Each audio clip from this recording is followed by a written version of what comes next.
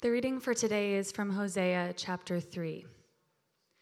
And the Lord said to me, "Go again, love a woman who is loved by another man and is an adulteress, even as the Lord loves the children of Israel, though they turn to other gods and love cakes of raisins. So I bought her for 15 shekels of silver and a homer and a lethech of barley. And I said to her, You must dwell as mine for many days. You shall not play the whore or belong to another man. So will I also be with you. For the children of Israel shall dwell many days without king or prince, without sacrifice or pillar, without ephod or household gods. Afterward the children of Israel shall return and seek the Lord their God, and David their king, and they shall come in fear to the Lord and to his goodness in the latter days." This is the word of the Lord. You may be seated. All right, thank you, Ashley. Good morning, Redemption. You know I love the church's history. Is there anybody here who remembers when Oye was on the residential staff at Redemption Church? Anybody? Yeah, a few of you still around. That was, yeah.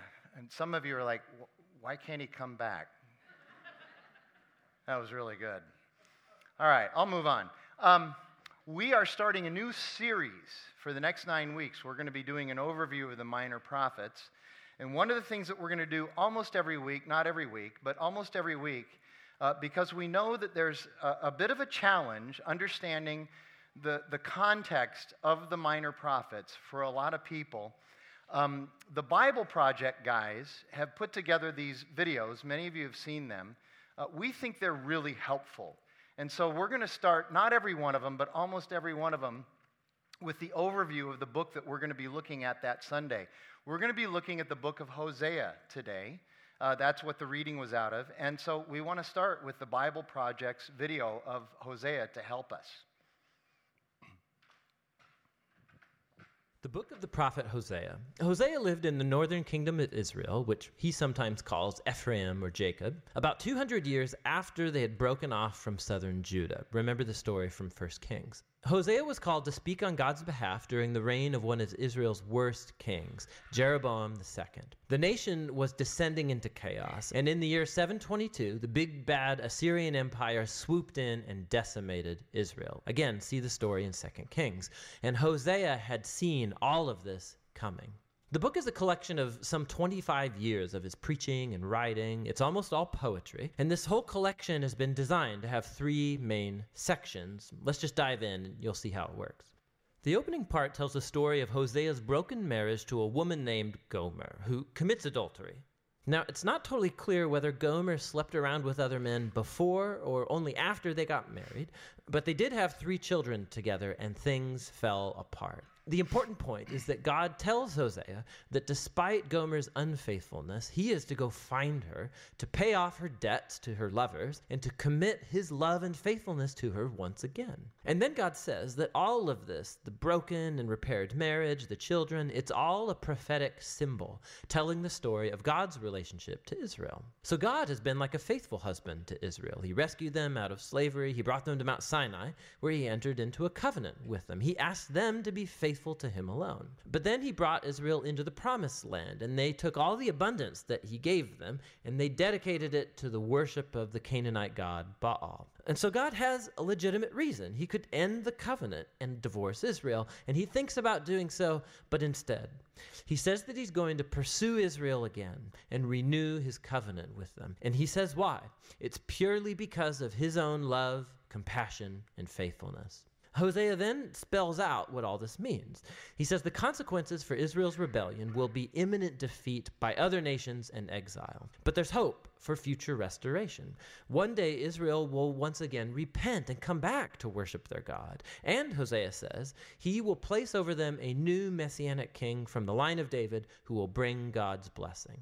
And so this opening section introduces all the main ideas of the book. Israel has rebelled, and God's going to bring severe consequences, but God's own covenant love and mercy are more powerful than Israel's sin. And so in the remaining sections of the book, Hosea's poetry explores these themes in more depth. So there are 2 collections of his accusations and warnings for Israel, and then each of these is concluded by a very hopeful poem about God's mercy and hope for the future. So chapters 4 through 10, Hosea explores the causes and effects of Israel's unfaithfulness. He says numerous times that Israel lacks all knowledge or understanding of God. The Hebrew word to know, which is yada, it's more than just intellectual activity. It describes personal relational knowledge. It's the difference between just knowing about someone and then actually knowing that someone. And God wants Israel to know him like that, in a relationship. He wants them to experience his love for them and become the kind of knowledge that transforms their hearts and lives so that they love him in return. And so this is why Hosea is constantly exposing the hypocrisy of Israel's worship. He constantly shows how they're breaking the 10 Commandments, how they're allowing grave injustice in their communities, and then they go to their sacred temples and they offer sacrifices to God like everything is just fine. But it's not fine. And not only because of their hypocrisy, but because they're worshiping all of these other gods too. He mentions many times their altars to Baal at the cities of Bethel and Gilgal. And not only have they given their allegiance to other gods, Hosea repeatedly accuses Israel for trusting in their political alliances with Egypt and Assyria. So instead of trusting God to protect them, they want to become like these nations and rely solely on military power. And God says it's all going to come crashing down on their heads, because in not too long, Assyria will turn on them and come to ravage their lands. In this other section of warning, Hosea gives an ancient Israelite history lesson to show how this family's been unfaithful from the beginning. So he alludes to the patriarch Jacob's lying and treachery. Remember Genesis 27 and 28. He alludes to Israel's rebellion in the wilderness. Remember the book of Numbers. He alludes to their appointment of the corrupt king Saul, who led the people into sin and disaster. Remember the stories in 1 Samuel. This is all Hosea's way of saying some things in this family never change. So what hope does Hosea have? Well, we know from chapter 3 that God's going to do something to save and restore his people. And that's what these two concluding chapters explore. Chapter 11 is beautiful. The poem depicts God as a loving father who raised his son Israel and then shared everything with him. But the son grew up and rebelled and turned on the father, taking advantage of his generosity. And so in this poem, God is emotionally torn apart. One moment he's angry, and naturally he says he's going to bring severe consequences. But the next moment he's heartbroken. And then he says that he's moved by his mercy and compassion, and he's going to forgive the son that he loves. He says, "How can I give you up, Ephraim? My heart churns inside of me. All my compassion is aroused." And so while God did allow Israel to be conquered by Assyria, face the consequences, that's not God's final word. There's still hope. And that's what the last chapter is about. Hosea calls Israel to repent and turn back to their God, but he knows that it won't last because it never has before. And God says that one day he will heal their waywardness and love them freely. God goes on to describe this new healed Israel as a lush tree that will grow deep roots and broad branches and offer shade and fruit to all of the nations. It's an image of God's promise to Abraham, how Israel was to become a blessing to the nations. And God's saying, if that's ever going to happen, it's going to require an act of God's grace and healing power to repair the deep brokenness and sinful selfishness of the human heart, so that God's people can receive his love and love him in return. This is what God promises to do. Now, after this poem concludes, we find the very last words of the book. They're like an appended note. They're likely from the author who collected Hosea's poetry and now wants to speak to you, the reader, for a second. And he says, who is wise and discerning to understand all of this? In other words, Hosea's poems. The ways of the Lord are right. The righteous walk in them, but the rebellious stumble in them. So the author wants you to know that Hosea's ancient poetry to northern Israel is not locked in the past. It reveals deep truths about God's character and purposes and human nature. And while God should and does bring his justice on human evil, his ultimate purpose, his heart, is to heal and to save his people. And that's what the book of Hosea is all about. Wow, that's really fast, isn't it? If you're a note taker, you were very frustrated during that. And in a sense, maybe this isn't a great series to take notes in. Maybe we should just listen and then read. And I know that was very fast. You're going to hear a lot of things repeated in the messages, the message today and the subsequent messages from the videos. But we also know that that's the best way that we learn is through repetition. And so we want to go ahead and repeat these things so that we get it into us. So now we're going to back up a little bit, and I'm going to introduce the whole series now. I'm going to give you a little preview on the whole series, and then we'll dive back into the book of Hosea. So what is it about the prophets? What do they do? Primarily Old Testament. And we think of the prophets as only an Old Testament phenomenon. Not necessarily true. Biblically, yes, perhaps, but not necessarily true. What was the job or the purpose or the intent or the result of the prophet's ministry? Well, number one, we get a lot of history from the prophets, all of the prophets. The Bible is a historical book, and we need to understand that. And the prophets help us with a lot of that history, help us to put together a lot of that chronology. And you will find in what we call extra-biblical sources, in other words, sources outside of the Bible, you will find much of the history that's in the Bible confirmed by other people who are writing absent of their biblical knowledge. And this is why we know that the Bible historically is a book that we can rely on and trust. And the prophets had a big part of that. You heard the Bible Project guys say that the prophets also, at least Hosea, but all of them give us an insight into the heart and character of God. And so we know what's important to God and what isn't important to God by reading the Old Testament prophets. And you hear that in Jesus' preaching as he takes it forward in the New Testament. And you hear it in, for instance, Paul's writing in the New Testament as well as he takes that forward. We also hear in the prophets lament, sorrow, grief, and mourning, because the prophets are particularly aware of the sin and the idolatry of God's people in their context. And then there's the consequences. This may be the most important thing that prophets do. When we hear prophet, a biblical prophet, many of us, our minds immediately go toward thinking, oh, they predict the future. They predict the future.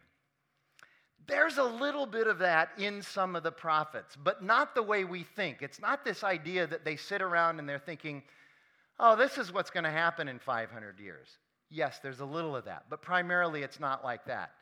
They do predict the future, but it's an educated prediction. And it's rooted in God's word. It's rooted in God's character. And this is why we have prophetic voices even today. They're not in the Bible, but we have prophetic voices. Here's what the prophets do. Here's what the prophets of today do. They see a people or a person moving along one track. They understand what God's word says, what God's heart is, what God's character is, and it's over here. And the person of discernment looks at where this is going and where God is going and where God is, and then is able to draw a conclusion. This is where you will end up. And surprisingly enough, it usually comes true. In fact, it comes true way more often than we would like it to. And the problem is that no matter how many times we experience this, no matter how many times we read it or experience it in our own lives, we continue, like the people of Israel, to walk away from this wisdom. I can sit with somebody who's having an affair, and I can say to him, listen, if you continue to do this, this is not God's plan for your marriage. If you continue to do this, here's what will eventually happen. Your children will not like you and will not want to be in relationship with you, and your wife will probably divorce you.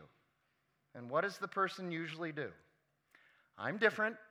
I'm the exception. I can keep it hidden. I can manage this. I can do it. It's going to be okay.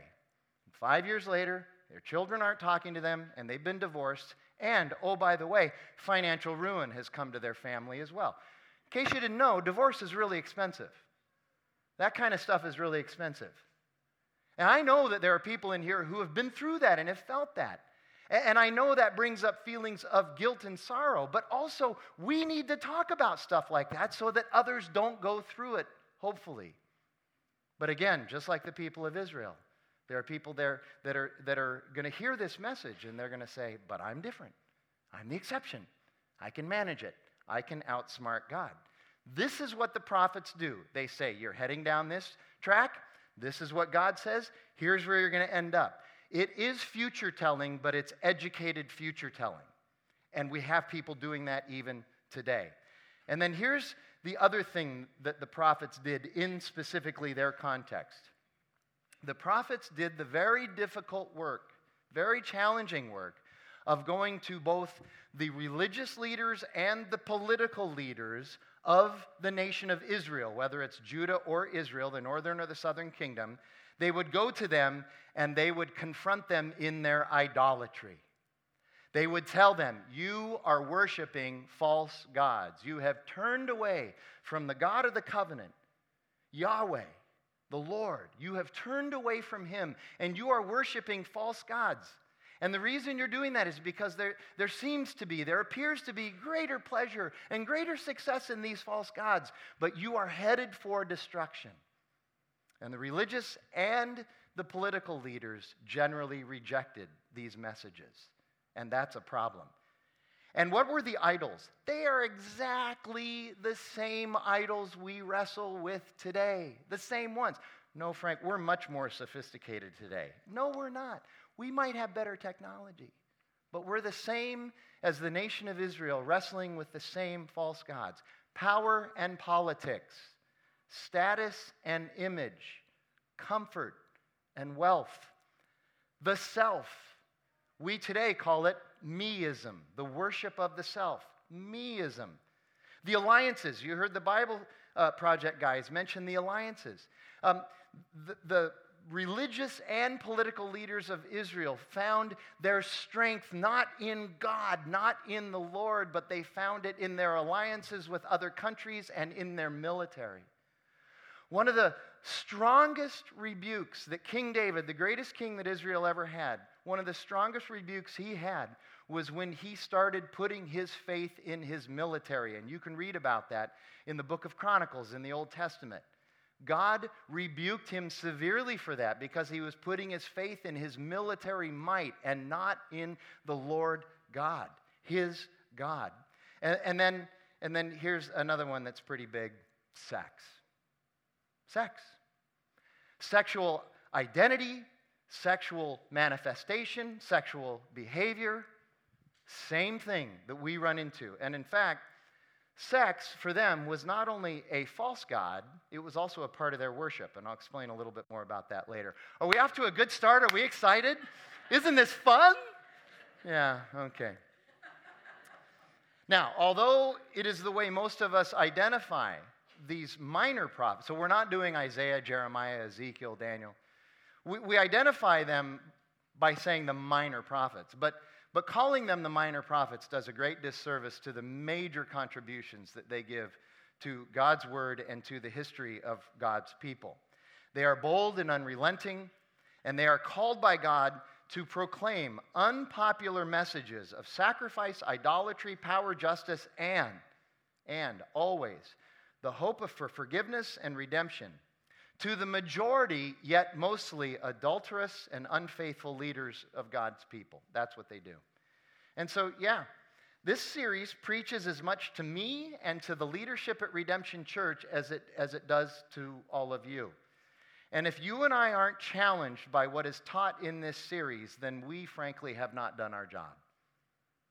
The minor prophets are preaching to people who are refusing God's call and commands, want to be blessed, and for their circumstances to change in the midst of refusing God's calls and commands, but they refuse to look at themselves and their own part in the midst of that. In other words, they like to say, this is all God's fault. They will say that to the prophet. The problem isn't us, it's God. This is God's fault. The prophets call the people to self-assessment. The religious and political leaders the prophets speak to mostly call for the prophets to be killed. And that's not hyperbole. So, again, preview. Here you go. Let me just give you some information that I think is helpful and important. Number one, we're not going to do Jonah because we're doing 4 weeks in Jonah in the late spring of 2019. That's already on the preaching calendar. We're also not going to do Obadiah and Nahum. We just simply didn't have the calendar space to handle those two. If you're a golfer, think of it as a PGA event, and they just didn't make the cut. Sorry to Obadiah and Nahum. Here's what we're going to try to cover in each sermon. This is very ambitious, but we want to talk about the historical context, and if there's any backstory, some wonderful backstories to these prophets. We'll talk about the message and the key themes of the prophet. We'll talk about where the gospel and salvation lie in the prophet's message, and then we'll try to answer that big question, so what? So what for us? What does this mean to us? And like I said, very ambitious, but we're going to try hard to get through each of those things. Here's the schedule. You can look at the slide. I've had a ton of people emailing me and texting me, what's the schedule? What's the schedule? So I'm glad you're interested, but here it is. Hosea today, and then Habakkuk, Joel, Amos, Haggai, Malachi, Micah, Zechariah, and Zephaniah. So those last, the 9th through the 23rd are, all of them are messianic to some extent, but those are the 3 most messianic, and so we thought we'd do those during Advent, okay? Now, the next thing I want to go through is this basic historical timeline of the Old Testament history. And I know for some of you, you will tune out right now. And I'm just telling you, you shouldn't, okay? The number of people that I hear say to me, and I was like this too, when I was 27 years old and somebody told me to read the Bible, I had no idea what I was reading.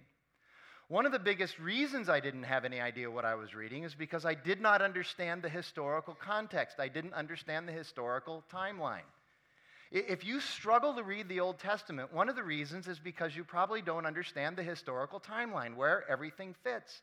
This basic timeline, if you can start to get it down, it will help you tremendously in your Old Testament reading. You'll start to connect things and put things together. This would be so helpful if you could get this down. So here you go. The Joseph narrative from Genesis 37 through 50, the first book of the Bible, is generally around 1800 BC. The Moses and Exodus narrative, the book of Exodus, is mostly around 1400 BC. Entering the Promised Land in the first 3 centuries after the Promised Land, in other words, Joshua and Judges, that's about 1350 to 1050 BC. The second king after King Saul, the king that most of us know the best, is King David. He was from 1010 to 971. Solomon, his son, the third king, ruled from 971 to 931. He wrote Ecclesiastes and the Song of Solomon and most of the Proverbs. And then in 922, just 9 years after Solomon dies and his sons take over, the kingdom splits. The sons, here you go, read the story. His sons had an argument about tax cuts. Seriously, read it. It's about, they had an argument about tax cuts, and the nation split. And that's where you get this language about the northern kingdom and the southern kingdom. So the northern kingdom is called Israel. They have 10 tribes up there. The southern kingdom retains Jerusalem as the capital. They're called Judah, and they have the tribe of Judah and Benjamin, 2 tribes down there. Samaria, the city of Samaria, becomes the capital of the northern kingdom. In 722, 200 years later, you heard the Bible Project guys refer to this, the Assyrian conquest happens of the northern kingdom. They come in and obliterate Israel, and it's not like the Israelites didn't have warning that this was coming. Hosea is one of the prophetic books that warns of this. And the intermarriage of Jews begins. Eventually, this becomes the Samaritan problem. Remember Jesus talking to the Samaritan woman at the well and how scandalous that was? This is started with the Assyrian conquest 700 years earlier, okay? And then in 605, 597, and 586, that's the Babylonian conquest of the southern kingdom, Judah. And the great Babylonian exile begins at that time. 70,000 Jews are carted off to Babylon, and we'll look at some of the prophets that are involved in that. But this is when the books of Daniel, Ezekiel, Lamentations, and Jeremiah are written, around this time. In 539, the great Medo-Persian Empire foils the Babylonians. We're going to tell that story in a few weeks. It's a wonderful story. In 520, The return to Jerusalem from Babylon is in full swing. We'll look at that in the prophet Haggai and the rebuilding of the temple. Also during that time, Ezra, Nehemiah, and Esther are written, but Esther is in a completely different context. One of my favorite books in the Bible. Unfortunately, we're not going to get to do it. And then in 3 BC, Jesus is born. So there's your overarching chronology. So now let's talk about Hosea. Of the 17 prophets in the Old Testament, 4 made their proclamations during the 8th century BC, and Hosea is one of them. And of those 4 that did the 8th century prophesying, he is one of 2 who preached to the northern kingdom, to Israel. Amos is the other. We're going to look at him on November 25th. Now, Hosea and Amos were the 2 prophets to the northern kingdom in the 8th century BC, but they are very, very different. Amos preached against the terrible social injustices being committed by God's people. Hosea spoke against the simple, crude faithlessness of God's people. He calls it adultery. Amos is all about how badly God's people treated other people, and Hosea is all about how badly God's people treated God. And a few passages in Hosea do call out the southern kingdom, but Hosea was primarily called to let the northern kingdom know that if they did not turn back to God, that the Assyrians were going to come in as God's discipline. And literally, not literally, but literally, chapters 1 through 3 are very different from chapters 4 through 14. Chapters 1 through 3 is the story of Hosea and his adulterous wife, Gomer. It's a metaphor of sorts for God and his people. And then chapters 4 through 14 are oracles, or short messages or sermons of rebuke, correction, and judgment directed toward a faithless and deserving of rebuke people. Think of chapters 4 through 14 as a series of judicial indictments, because that's mostly how they read. And though Hosea's call to preach is heavy on the faithlessness and stubbornness of God's people, his primary message is one of patient mercy and redemption. That's his primary message. Patient mercy of God and the redemption of God. And isn't that a picture of good news? That's a picture of good news.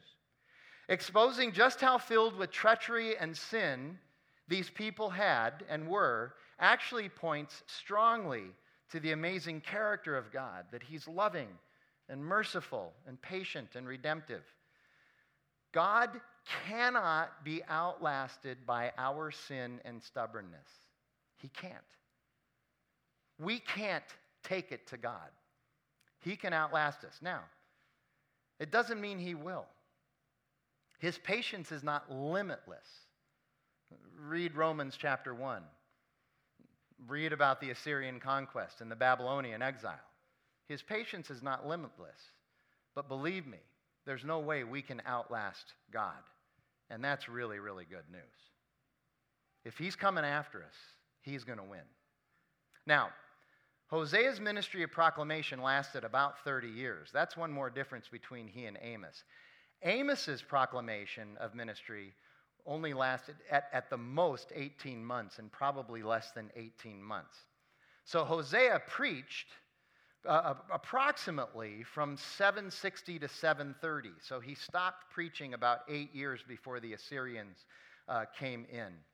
And this time that he preached in, 760 to 730, was a rough and turbulent time for the northern kingdom, Israel. Here you go. Look, everybody, look up here. Quit taking notes. Look up here, okay? This is what was happening during those 30 years. Israel had a high rate of affluence, an incredible rate of affluence, and yet they had the worst political unrest their nation had ever experienced. Does that sound vaguely familiar to anybody in this room? I have to ask this question. And I know it's a question we don't really want to talk about, but what's going to be our Assyrian conquest? Have you thought about that? I don't want to think about that, Frank. What is going to be our Assyrian conquest? Well, we're going to take it to... No. What's going to be taking it to us? What's our Assyrian conquest? What is it that's coming? And here you go. Oh boy, Frank's going to get political. All right? I am shocked. I want you to know, I have a background in economics. That's what I majored in the first time in college. I spent 20 years in the marketplace, okay? I am shocked that nobody is talking about a $20 trillion deficit. I don't understand. I'm sorry, not deficit, debt. I don't get it. Are we that blind? Is that going to be our Assyrian conquest? Nobody's talking about it. We're talking about all these other things. And here you go. Do you know how to do math? The math doesn't work, y'all. How many of you are running a $20 trillion debt and deficit in your households? How's that working for you? You can't do it. It doesn't work. When are we going to be called on that? When? And by the way, well, that's a math problem, Frank. It's not a spiritual problem. Okay, you are so wrong. It's a spiritual problem. The borrower is the slave to the lender. The borrower is the slave. For you in the back, the borrower is the slave to the lender. We're enslaved right now as a people, and we don't know it. I got my new car. I'm not in slavery. We're enslaved. By the way, this is what you might call prophetic preaching. We have a problem, y'all. Nobody's talking about it. All right, I'll move on. The Israelites, I'm much more comfortable talking about them. The Israelites were under constant pressure from the threat of the greatest military strategist to that date. His name was Tiglath-Pileser III. He was amazing, and he had assembled the biggest and toughest army in history to that date. And Israel at that same time was going through kings the way you and I change our socks. There was just this turnover of kings, assassinations, and all kinds of goofy political turmoil. And through alliances and heavy taxes paid to Assyria and to Egypt, and God's patient grace, the northern kingdom was able to hold off the Assyrian army all the way until 722. Interestingly, this historical fact was confirmed by the royal chronicles of the king Tiglath-Pileser. Every king back then kept royal chronicles, historical chronicles, and if you read the Bible next to Tiglath-Pileser's royal chronicles, you see that they say exactly the same thing, that this is what was happening. Prior to 722, Assyria had mustered 6 different military incursions over the decades prior to that into Israel's neighbors. And their army was unstoppable, but they hadn't bothered Israel yet. But then in 722, that was it. They came in and they stomped Israel. And Hosea warned that this was coming. And if the people would only turn back to God, they could be saved. But they weren't listening. The people and the leaders of Israel were having absolutely none of Hosea's message, or Amos's, by the way. And in chapters 4 through 14, Hosea has images of the faithlessness of God's people, and they are some of the most classic in Scripture. And here's just a few of them. This is not all of them.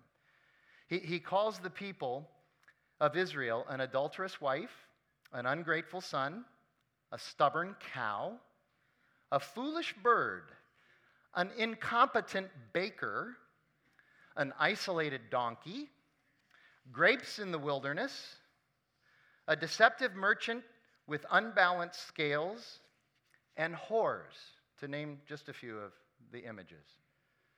And the number of times that the words whore and whoredom are used in this book is frankly quite astonishing. And that image, that picture, is what the book starts with in chapter 1, verses 2 through 3. When the Lord first spoke through Hosea, the Lord said to Hosea, "Go, take yourself a wife of whoredom, and have children of whoredom, for the land commits great whoredom by forsaking the Lord." So he went and took Gomer, the wife of Diblaim, and she conceived and bore him a son. The story of Hosea's marriage to Gomer, which is chronicled in chapters 1 through 3, is a tragic story of sin, idolatry, adultery, and betrayal, to be sure. But it's also a story of beautiful redemption. Chapter 3 is absolutely beautiful. It's also a clear picture of the relationship of God with his people that he had chosen. For 2 centuries, the people had turned away from God. The God that Hosea constantly reminds them in his book, through his oracles, the God who brought them out of slavery, the God who sustained them in the wilderness during the Exodus, and the God who brought them into their beautiful land, the God who gave them King David and King Solomon, the God who protected them for centuries from invasion, conquest, and exile, which are things that ancient people feared more than anything else. And they'd rejected God and become worshipers of Baal. Now, why Baal? Why specifically Baal? You heard the Bible Project guys mention Baal. Well, see if this doesn't sound familiar. Baal is the Canaanite god of the weather, the harvest, the economy, and sex. My, how people don't change. Money and sex, wealth and pleasure. That's the god Baal. And that sex thing, prostitution was actually a form of worshiping Baal. But it was only for the men. The women were the prostitutes primarily. There were some male prostitutes also, but primarily women prostitutes. And what the man would do is that he would go into a temple of Baal, a church like this, and there would be prostitutes lined up. And he would select a prostitute and pay money to the temple, which the prostitute would get a portion of, and he would have sex with her in order to atone for his sins. Now he's forgiven for his sins. Now, I know you would never say this out loud, but secretly you're thinking, well, that's a little better system, I think, than maybe God had set up. It's sad. Think of how popular this became, though. Here's what Hosea says to the people in chapter 4, verse 14. I will not punish your daughters when they play the whore. Okay, so the Israelites are having children and then allowing their daughters to go off to become prostitutes in the temple of Baal. This is unbelievable. We would never do that. Nor your brides when they commit adultery. Oh, so the wives were going off too. For the men themselves go aside with prostitutes and sacrifice with cult prostitutes, and a people without understanding shall come to ruin. Folks, we're a people without understanding today too. You just need to know that. I know that's hard to hear, but we are. No, I'm really smart. I got this all figured out. I got the latest update on my Mac. We lack understanding today. The prophets speak to us today. And listen to this. Look at that verse. The punishment for this is going to be on the men, but there's always devastating collateral damage on others. That's sin. It's the husband who keeps all the finances from his wife, and she has no idea of the coming ruin due to his foolishness. That happens. It's the wife who can't help herself and has the affair that can't possibly hurt anyone, and now the kids are devastated.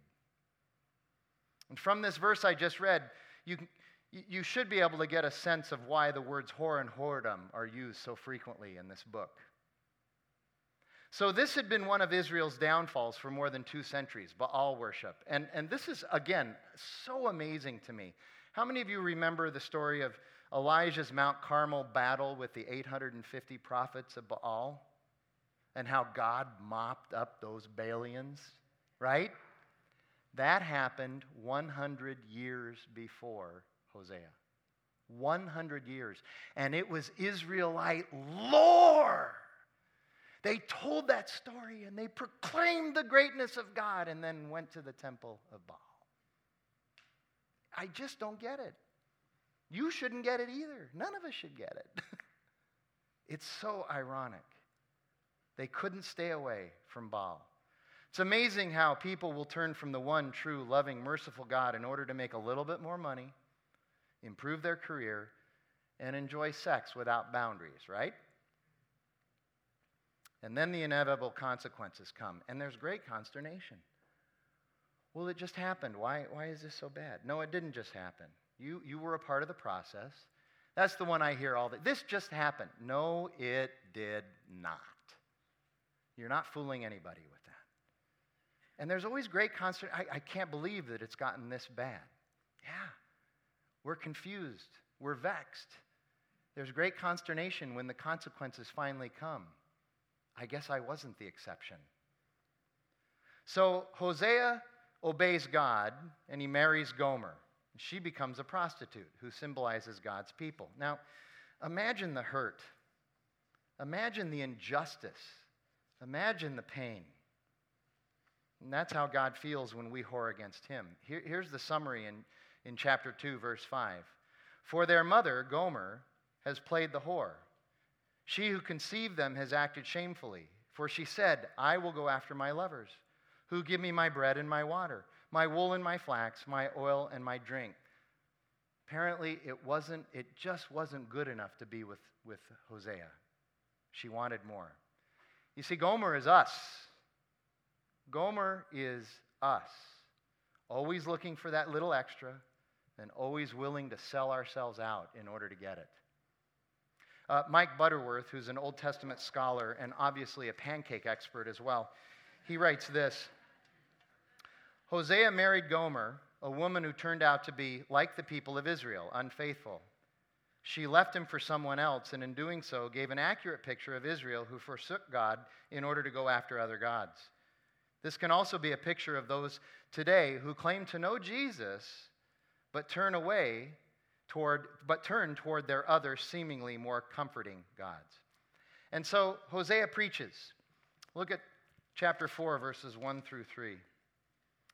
Hear the word of the Lord, O children of Israel, for the Lord has a controversy with the inhabitants of the land. There is no faithfulness or steadfast love, and no knowledge of God in the land. There is swearing, lying, murdering, stealing, and committing adultery. They break all bounds, and bloodshed follows bloodshed. Bloodshed follows bloodshed. Just ruminate on that for a while. Therefore the land mourns, and all who dwell in it languish, and also the beasts of the field, and the birds of the heavens, and even the fish of the sea are taken away. There is no such thing as private sin. No such thing as private sin. Sin damages everyone and everything. Even the fish are damaged by sin. Look at chapter 6, verse 6. God says this, for I desire steadfast love and not sacrifice, the knowledge of God rather than burnt offerings. You heard the Bible Project guys say this. God wanted not for the people to know about him, but to know him, to be in relationship with him. You heard Oye say today, the difference between poverty and wealth is relationship. You ever thought about it that way? You ever thought about it that way? God doesn't want religion and ritual. He doesn't want you checking the box that you come to church every week. We'd like you to be at church. We think that's important, but if you think that's your way to salvation and favor, making sure you say your Bible verses or whatever, he doesn't want ritual. He wants to be with us in relationship, faithful, loving, covenantal, compassionate relationship. And that's what Hosea wanted too from his wife. And it's what we all want, really, if you think about it.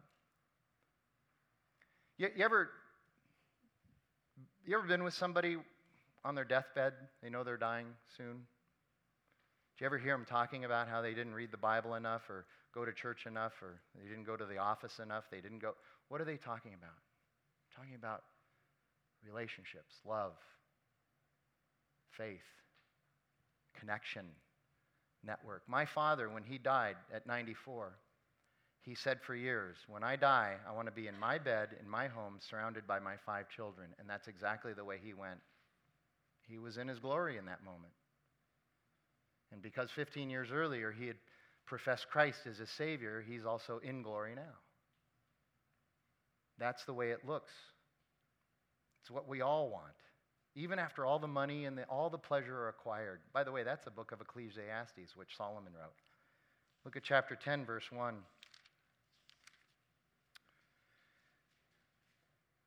Israel is a luxuriant vine that yields its fruit. The more his fruit increased, the more altars he built, and his country improved, and he improved his pillars. This is what happens when prosperity and pleasure come. It's never enough, and we continue to build altars to it. Malls, stadiums, whatever it is. We just continue to build our altars to these things. It's Ecclesiastes chapter 5. For the one who loves money, they never have money enough. For the one who loves sex, they never have sex enough. For me, it's for the one who loves carbs, they never have carbs enough. But it's true of any of these things that we think is going to satisfy us. And then look at verses 10 through most of 13. God says, sow for yourselves righteousness, reap steadfast love, break up your fallow ground, your hard hearts. For it is the time to seek the Lord, that he may come and rain righteousness upon you.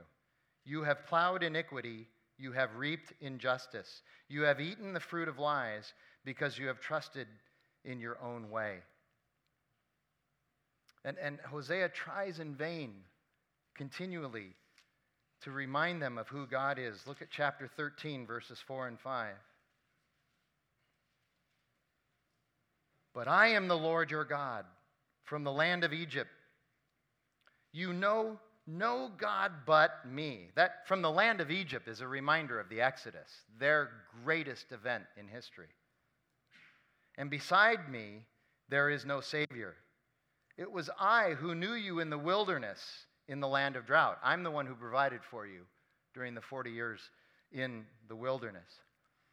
And many say, you heard the Bible Project guys, they say that the whole message is summarized in the last verse, chapter 14, verse 9. Whoever is wise, let him understand these things. Whoever is discerning, let him know them. For the ways of the Lord are right, and the upright walk in them, but transgressors stumble in them. I know there's people in here today who are thinking, nah, you're going to stumble. This is the truth. What the world is telling you, what culture is telling you, what social media is telling you, that's not the truth. This is the truth. This is prophetic, divine truth from God's mouth to our ears. But really, the payoff is what Ashley read earlier. Go back to chapter 3. This is now Hosea going and redeeming Gomer. It's a beautiful picture of the gospel. And the Lord said to me, go again, love a woman who is loved by another man and is an adulteress, even as the Lord loves the children of Israel, though they turn to other gods and love cakes of raisins. So I bought her for 15 shekels of silver and a homer and a leketh of barley. You know, in seminary, we used to laugh that it was a homer for Gomer. We were going to have T-shirts made. But that's him. It's not just that he went and got her. He had to pay a bucket load to be able to redeem her out of her sin. And I say to her, you must... And I said to her, you must dwell as mine for many days. You should not play the whore or belong to another man. So will I also be to you. For the children of Israel shall dwell many days without king or prince, without sacrifice or pillar, without ephod or household gods. Afterward, the children of Israel shall return and seek the Lord their God and David their king. And David their king. David's dead. What does that mean? The Messiah is coming. And they shall come in fear to the Lord and to his goodness in the latter days. That's the gospel. That's who Jesus is for us. David, their king. Our king is Jesus. He's the son of David. He came from David's line. This all came true. He redeems us in our adultery, our idolatry, our whoredom. That's what Jesus does. And think about this. Think about this history. God has the Assyrians come in. Didn't learn. God had the Babylonian exile with the southern kingdom. Even that, 70 years in Babylon, in exile. They didn't learn. They came back, and within months, they were rebelling against God. God brought them out of Egypt, the Exodus, and all they did was whine and complain. We'd rather be in slavery and be able to eat cucumbers than be out here and eat this manna. That's what they told Moses. Brought him into the promised land. That wasn't enough for them. Do you see this theme? Over and over and over, God rescues, God redeems. God does for us what we can't do for ourselves. And it got so bad. Listen, it got so bad that God finally said, all right, here we go. I'm taking my son, and I'm sending him down, and he's going to go to the cross. That's how serious God is about loving us. That's the gospel.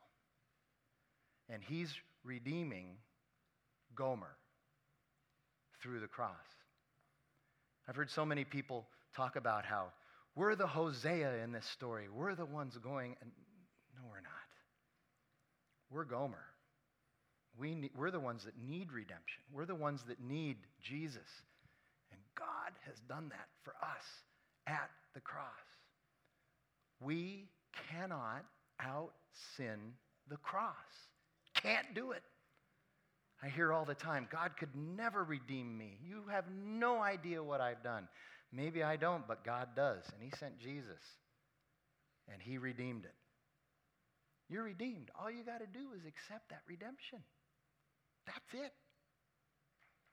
Hosea is the book for anyone who thinks they are beyond the love and grace of God. That's why we started with it. We are the lost. We are Gomer. And God comes for us. Let's pray together. Lord God, we thank you for your word and its truth, and we thank you for hard lessons, but we also thank you for where they lead us to your loving redemption. We need to hear the truth so that we're ready to accept the truth of the love and the glory of your Son that can be ours. So help us with that, God. Help us to recognize that you are our priority. It's not that these other things aren't important. The food, the politics, the pleasures, not that those things aren't important, but they can't save us. They can't redeem us. God, only you can, through your Son, Jesus Christ, and we pray in his name. Amen.